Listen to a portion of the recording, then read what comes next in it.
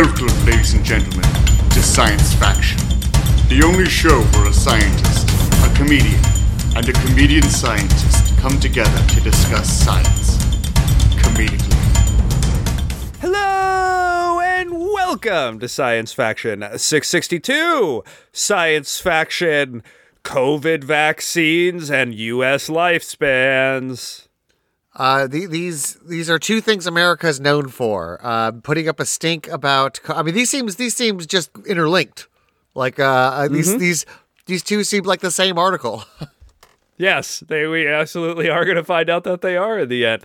And speaking of two things that are linked, hosts and myself, your host, comedian archaeologist Robert Timothy, and none other than our comedian, Mr. Damien Mercado. Damien, how you doing tonight? I'm doing great. That's like today on Science Faction, we're going to be talking about what teenagers use their internet for, and why there's loads of semen all over teenage bedroom walls. Like if it's too... Because of amazing deals on Etsy. Oh, man, I totally could go for a macrame backpack. Oh, fuck, look at that quilt. Oh! Just like my grandmother made me. Oh, my God, is that my kink? Oh, my God. Dear. And if you want to come all over a macrame backpack, go ahead and check out our Patreon. You can search Robert Timothy on Patreon, get 4 extra articles every single week. Really flush out that scientific literacy you've been trying to impress everybody with. Yeah, and I can't stress this enough. If you do need to go blow off some loads on a macrame backpack, which I get, that's been a big part of what makes science faction for many years. I encourage you to go into the hot topic. I encourage you to be your kinky self. But when the police undoubtedly arrive and ask you why you did this, don't bring up me and Bobby.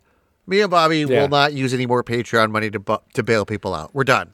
Embargo. No, you tell them that it was a skeptic's guide suggestion and that you did it just because Dr. Steven Novella has blackmail evidence on you because he recorded you peeing in a public restroom. Just something like that. That's just a suggestion. You take it where you want to go. Yeah. There's a bunch of people who Bobby has not coached who accuse Dr. Novella of touching them inappropriately as coworkers. Oh, I'll get somebody in that hospital soon enough. Well, he's going down one way or another. He has no idea you exist, Bobby. So much hate and energy. Oh, he will when he's in jail. He'll know for goddamn sure. I've had a nemesis? What? I have a nemesis? One day I just show up to the in-person meetings and I'm on the other side of that glass thing, where you speak through the phone to the guy in prison, but you're in the same room. There's a glass partition, so you're speaking through a phone. And then I'll hold up a little piece of paper against the glass and it'll say, "How about them apples?" And I'll walk away and he'll be like, "I get the reference, but I don't know who you are or what you're talking about." And then you come back, you're right. And then you come back and you do like the Game of Thrones. Tell Cersei it was me. Okay, I get that reference too. But again, who are you? Your guards, this Nazi-looking guy showed up. And then I will bring up the science or fiction article that he got wrong back in 2012 that started all of this, that he refused to correct on air despite how many corrections I sent him. And I'll be like, again, how are them apples? It was like a blood feud, like a Star Trek blood feud started that day. You both were Klingon warriors, and your destinies are now interlocked ever since then. But Kalis is on my side. All right, let's move right on to science article. From molecules to particles, this is Science Articles. Well, we're going to find out when we bring it in front of Judge Kalis today. Judge Kalis. I will honestly, we make a lot of jokes about Skeptic's Guide to the Universe on the show. I will honestly fight Steven Novella with a batleth to the death any day of the week. I could have the cold, like a cold. I'll still do it. I really hope that with those Skeptics Guide bucks, they're like investing in nanotechnology to make him like an anime hero or something. Please. I hope he's investing in some fucking Batlet lessons because I'm about to fucking well, we will find out. Battle of Wolf 359 on his ass. You know what I mean? Bobby, I've seen your sash. It is, and I've met your targ. It started out as a Boy Scout sash, but it got progressively more badass. As you collected more ears, it eventually became a Cleon Warrior sash. Article number 1. How effective were the COVID vaccines? I guess not very, because we still got COVID, and I swear to God, I don't think the new strains of COVID were told that there was a vaccine out. I don't think they knew, because they just ran right through it. We're going to talk a little bit about those, all the way from Omicron to the newest version, which is XBB, which is a version of Omicron. It's part of an Omicron variant that came through, and it is indeed still circulating, still causing trouble. It's especially doing some damage out in China right now. But this is a really interesting review that looked at more than 68 published studies over the last 3 years, because again, now we have the ability to look back at some semi-longitudinal data. Before, all we could say is what the vaccine's immediate effects were. In this case, they're looking at what the effects are immediately, like for the first few months or so, and then what the effects are a little bit down the road. How long does it protect you? 4 months in, 6 months in? What does that look like? And we couldn't do those studies before because we hadn't had them around that long. And so this is kind of looking back at that time period and saying, what do we see in terms of infection rates, in terms of death rates, in terms of hospitalization over that time?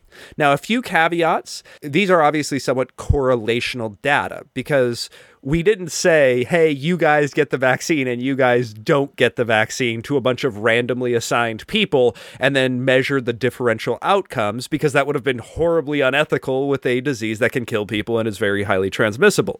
So what they're looking at is the differences in people who got the vaccine and the people who didn't. Now, that is not nothing, and that does show us a lot, but I would like to point out that there are other differences in those people. So let's say, first and foremost, if you're talking about the global world, because this is not a U.S.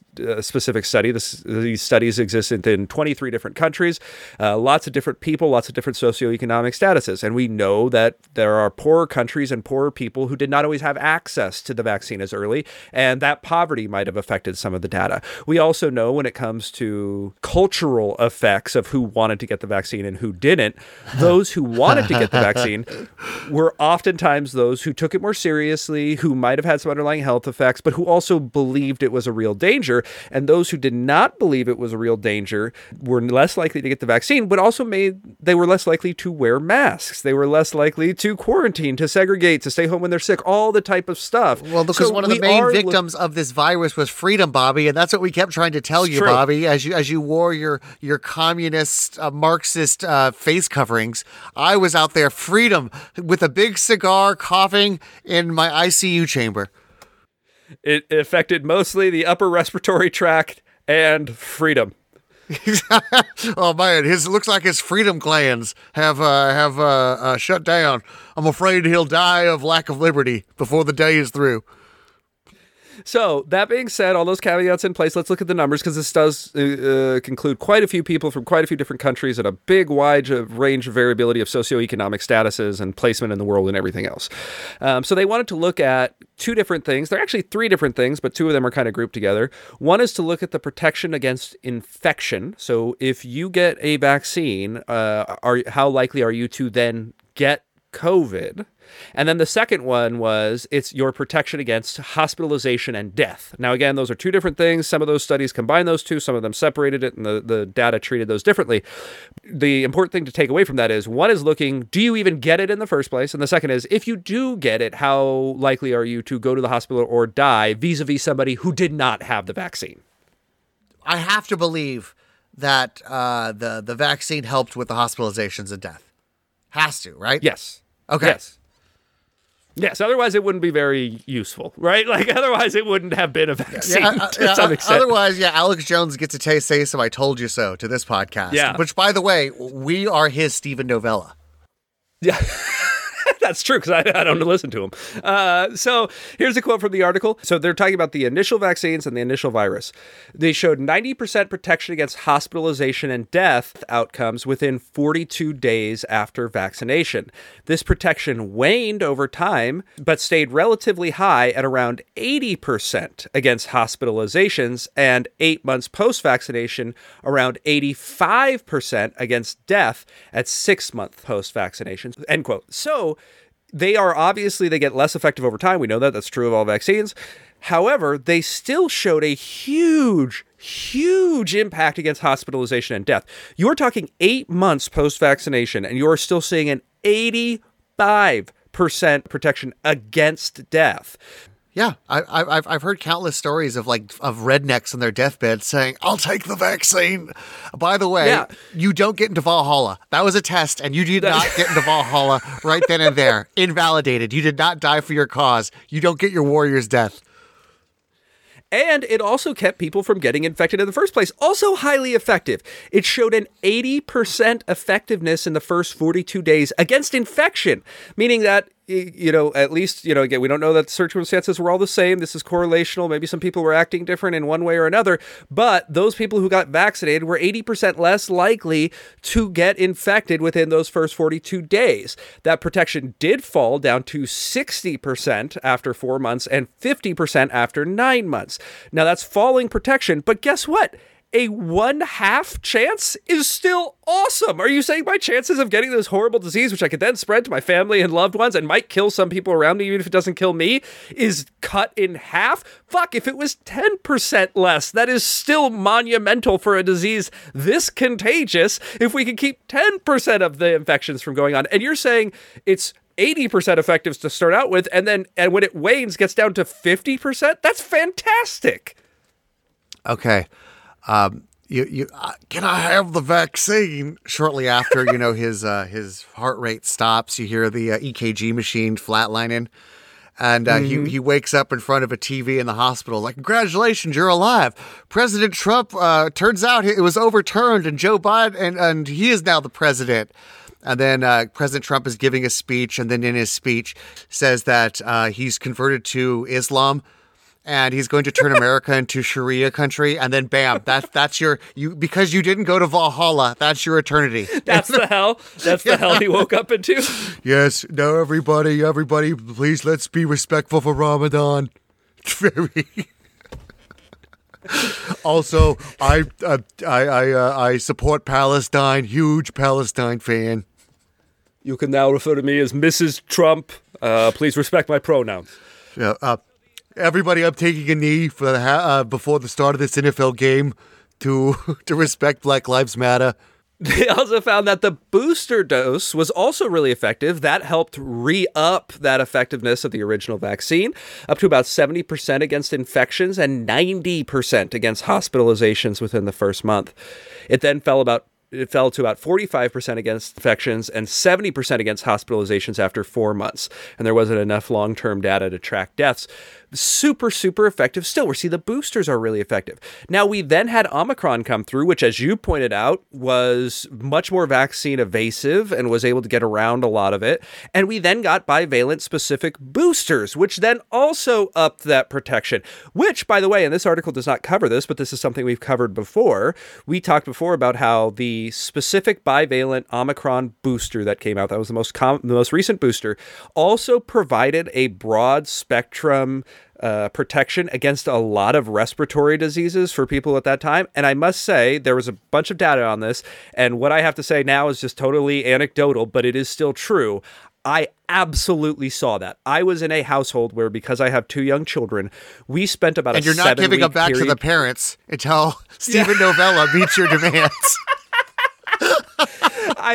I had a period of at least 7 weeks where we were just sick. Everybody was sick horribly nonstop. And then after that, it was about another 6 months where everybody in the house except me was sick. Now, to be fair, everybody else also got those boosters. So it wasn't like the bivalent thing had the same effect for everybody, but I personally noticed it.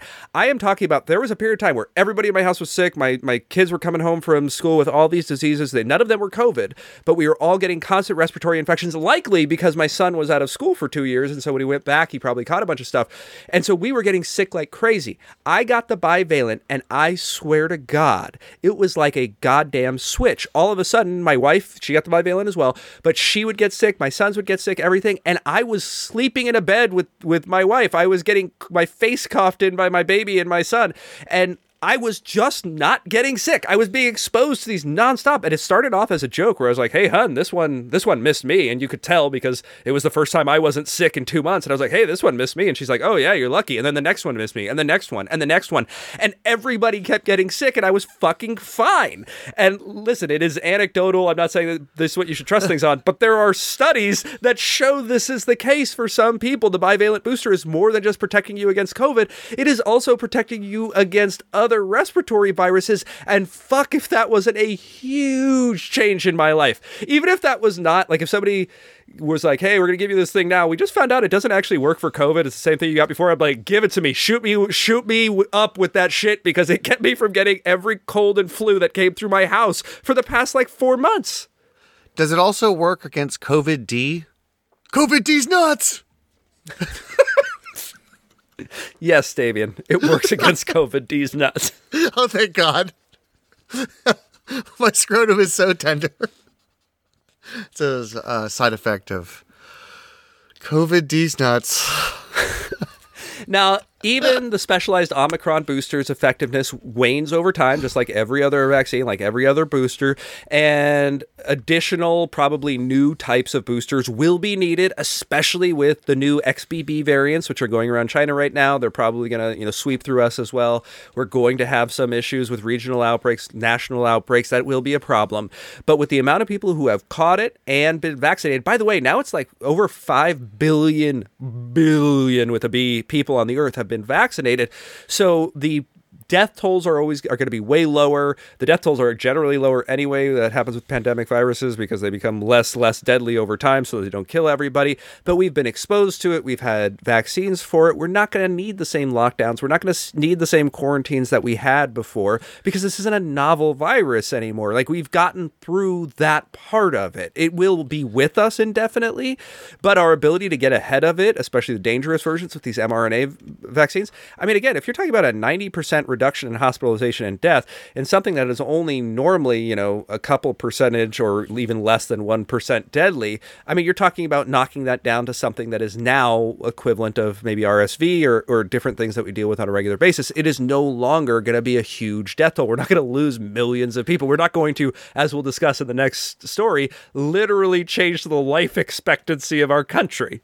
But I like, how much organ damage are we talking in the future? Like, have we got our battle scars to prove it? Will future versions of COVID also destroy my liver and kidneys and whatnot?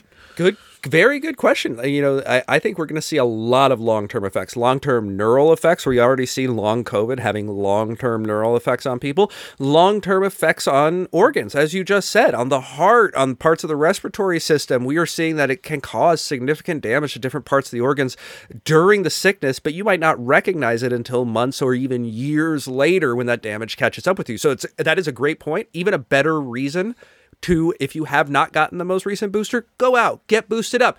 If you are going to do it so that you don't get infected in the first place, we know that's effective. We just talked about it. If you're going to do it so you don't get hospitalized or die, we know that's effective. We just talked about it.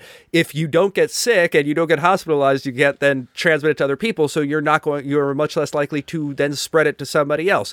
That is a reason. If you just don't want to get other colds and sicknesses and enjoy the vast protection I have walking around like fucking Wolverine in my house for the past few months, go get it. Go get the latest booster. It's going to help you.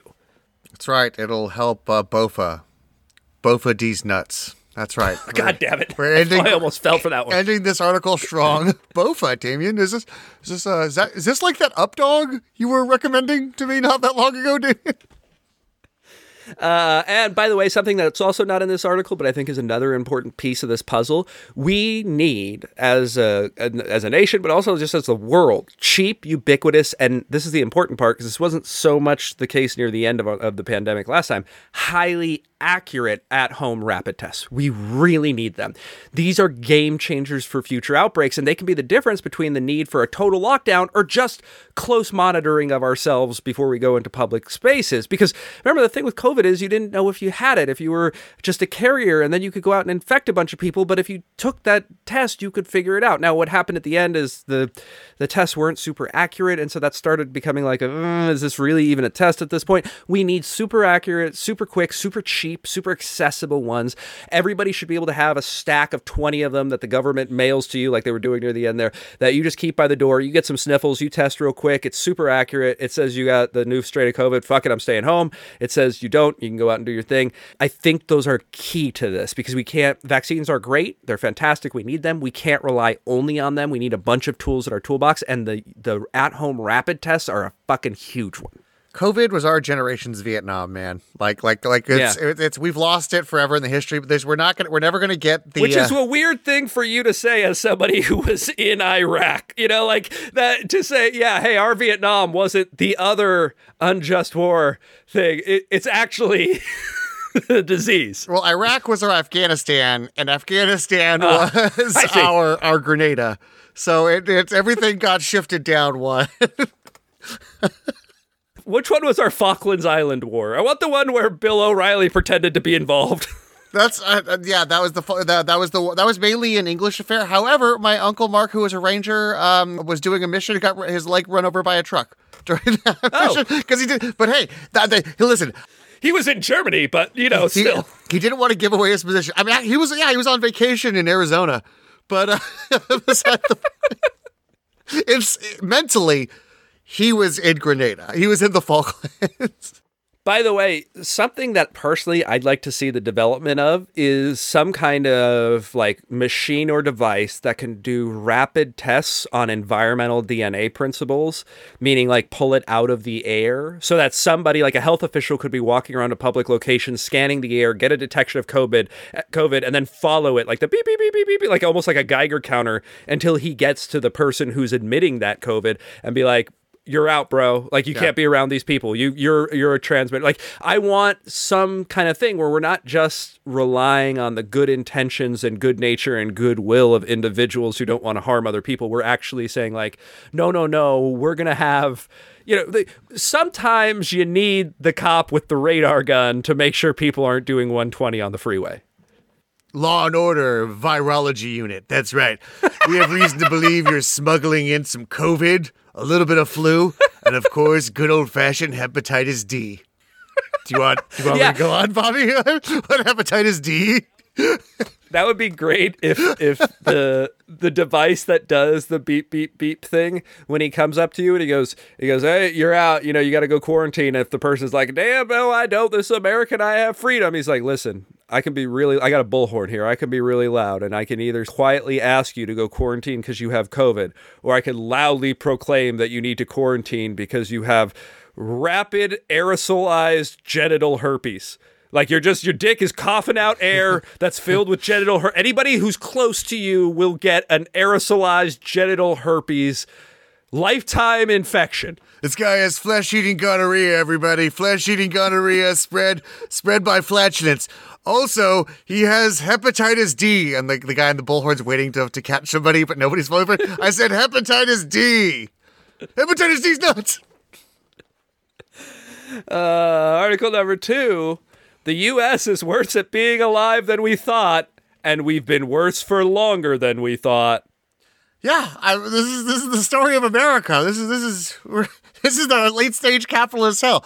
No, it's not guns. We're not referring to guns. We're not referring to opiates, car accident deaths. As much as guns are a problem in our country, they're really not a huge percentage of our overall. of our overall like deaths other than suicide. I mean, the vast majority of gun deaths in America are suicide. It's overwhelmingly big. And we can obviously make the argument that I think is a very fair argument that a lot of those people would not have had access to something to kill them that quickly, and therefore they wouldn't have committed suicide. But also a lot of them would. A lot of them, guns are the easiest method, but there's a fucking rope and a bar over your bedroom window or something in the other room. So like, yes, guns are a problem. They're not bringing down our life expectancy drastically like some other stuff. Car accidents obviously would be like something that would be much bigger, and even that is shrinking down. Well, correct me if I'm wrong, Bobby, but I know that children aren't the biggest portion of people dying. They tend to be very resilient to that. Yes, but gun deaths were reported as the leading cause of death for minors, I believe. It was jumped to beat car accidents or like something. Correct me if I'm wrong, but even if it jumped to number 2. Yeah, no, I think you might still be talking about non-disease deaths, because I'm pretty sure disease still accounts for much more than that. I'd have to double check the numbers, but all I'm saying is that one childhood death to guns, that affects our life expectancy a lot more than you or I taking a bullet. 100% it does. It absolutely does. And again, most of the gun deaths aren't kids, but that is certainly true. So this is a really interesting article about the relative decline of U.S. life expectancy versus other industrialized countries. So we've talked about this before, about U.S. life expectancy. We talked a little bit ago about how it's gone down for the first time in a few years.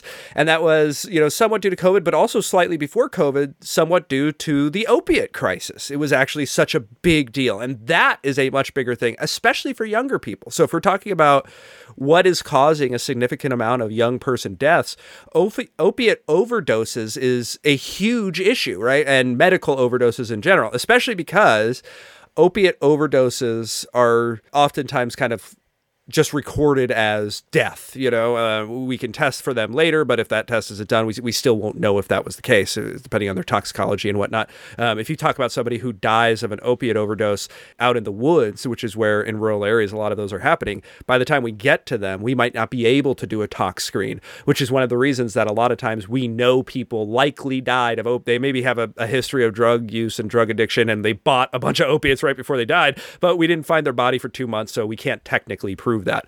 But yeah, so we talked about how life expectancy has gone down in the US for the first time in like 50 years, which is kind of crazy.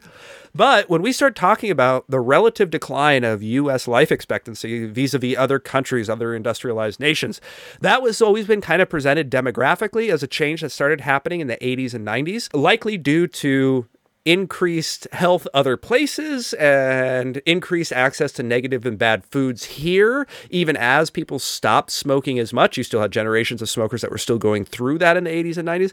So that was kind of how it was presented. This study looked back. Decreased social spending, you think? Yes. Oh, absolutely. And we're going to get to that. So this study looked back and they actually found that the increases in U.S. life expectancies didn't begin to slow back down in the 80s and 90s. It was actually the 1950s. And so this problem goes way, way back. They started to slow down from 1950 to 1954 at 0.21 years per annum, and then slowed down even more from 55 to 73 at 0.1 years per annum. And then by 68, we had fallen down to 29th place of life expectancy worldwide. The United States had been. So then we kind of had a little bounce back from 74 to 82. And then U.S. life expectancy slowed again from 83 to 2009. And essentially flatlined from 2010 to 2019 before plummeting in 2020. And it was kind of like about to head down anyway because of, we talked about opiates and everything. But then 2020 to 2021 dropped crazy at negative 0.97 years per annum. So we lost a year of life expectancy in that 1 year due to COVID-19. And that might not sound like a big deal. What does that mean? That's a huge. Year, blah, blah, blah, blah. If you look at demographic shifts and studies, that is more than was gained between 1950 and 2009. That's fucking crazy. We lost like 50 some odd years of medical advancements and cancer research and fucking, I don't know, they didn't even have jogging in 1950. Think of all the shit we came up with in those years. We lost it all. Well, 1950, we didn't have idiots thinking that a vaccine was fucking evil and carried Satan in it. Like those motherfuckers, they were grateful for their vaccines. Grateful. It is utterly crazy to see how drastically that has affected the numbers. By the way, before 1950, most countries that outperformed the U.S. were basically just like Northern and Western Europe. Like it was just those type of well-funded, very wealthy, high medical establishment, very industrialized countries. But then in the 50s and 60s, a bunch of Southern and Eastern European countries beat us, which is fucking shameful. Like the Italians are starting to beat you. The Greeks, really? The Greeks are living long. Then you got the Eastern European countries, and if a Polish person is beating you at anything, you need to start reevaluating your fucking life. Well, do you have any idea how many Polish people it took to beat us in life expectancy? Ask how many Polish people it took to read the report. Listen, I'm halfway convinced that it happened because a bunch of Polish people didn't realize they were supposed to die, so they just kept living like Wile E. Coyote running off a cliff. Like that might be what happened. Still, if Poland is beating you, you're doing something wrong. No, but I'm going to go ahead. No. I'm going to say that the writing's been on the wall, Bobby. If all of a sudden we could redraw the maps and you and I could snap our fingers and recreate reality, and we were to take Florida as it exists today and make it a member of the EU. In fact, it borders on Poland. Tell me that the negative stereotypes wouldn't flow downhill to Florida. Like, hey, listen, if the village idiot of Poland could be fucking Ron DeSantis tomorrow. It would flow downhill like a Polish spaceship. Yeah.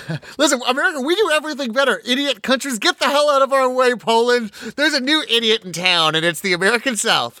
Well, it's funny you say that because the article points out that the growth rates in life expectancy were the highest in the Northeast and the West and the lowest in the South Central and Midwestern states. So that does somewhat jive with what you're saying. Fucking nobody. Unless you were an alien who came to Earth after the pandemic and then had to learn what a pandemic was, this should surprise fucking nobody.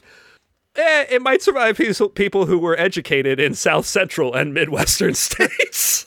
I mean, I'm sure that they're blaming it on whatever fetus blood Democrats give that makes them immune to the coffees, as they call them. Okay, Davey, here's an interesting one. I'm going to ask you this. Let's talk about within the United States. Where do you think the highest and the lowest life expectancies are via state? And I'm going to give you two examples, one in 1959 and one in 2019. So let's start 1959. What state had the highest? What state had the lowest? 59 had the highest. I'm going to say, New Hampshire, like Connecticut, something really soft and waspy. That's highest. So I'm going to say Connecticut, but I'll also throw New Hampshire. A lot of those bullshit states, like New England states. I'm not excluding New York and Massachusetts at that. And the lowest at that time. The lowest, Mississippi. I'm going to say constant low. Okay. Georgia and Mississippi fighting it out for the lowest. And the new highest, I'm going to say Washington State. Okay, and you're sticking with Mississippi, Georgia. Yeah, I mean, prove me wrong, Mississippi, Georgia. Okay. All right, so in 1959, the lowest is South Carolina. Probably not surprising. Okay. It's around the same neck of the woods. Okay. Highest, Kansas, which is actually kind of surprising. Keep in mind, in the 50s, because of the new development of antibiotics, things like that, you had a lot more deaths from respiratory viruses, colds, flus, etc., which propagate in cold areas much more. So that might have something to do with what's going on. There's also a couple other things going on. You didn't have meth. There's a bunch of other shit going on. All right. Nowadays, or at least in 2019, highest, Hawaii, which is... kind of makes sense. You go take care of yourself. You want a good beach body, all that. Lowest, Mississippi. You called it. Surprising nobody. Bobby, I have my finger on the pulse of America. I am an experienced paramedic trying to get America to the hospital. I know where. It's like the old way you remember how to spell it. It's MISSISSIPPIDIE.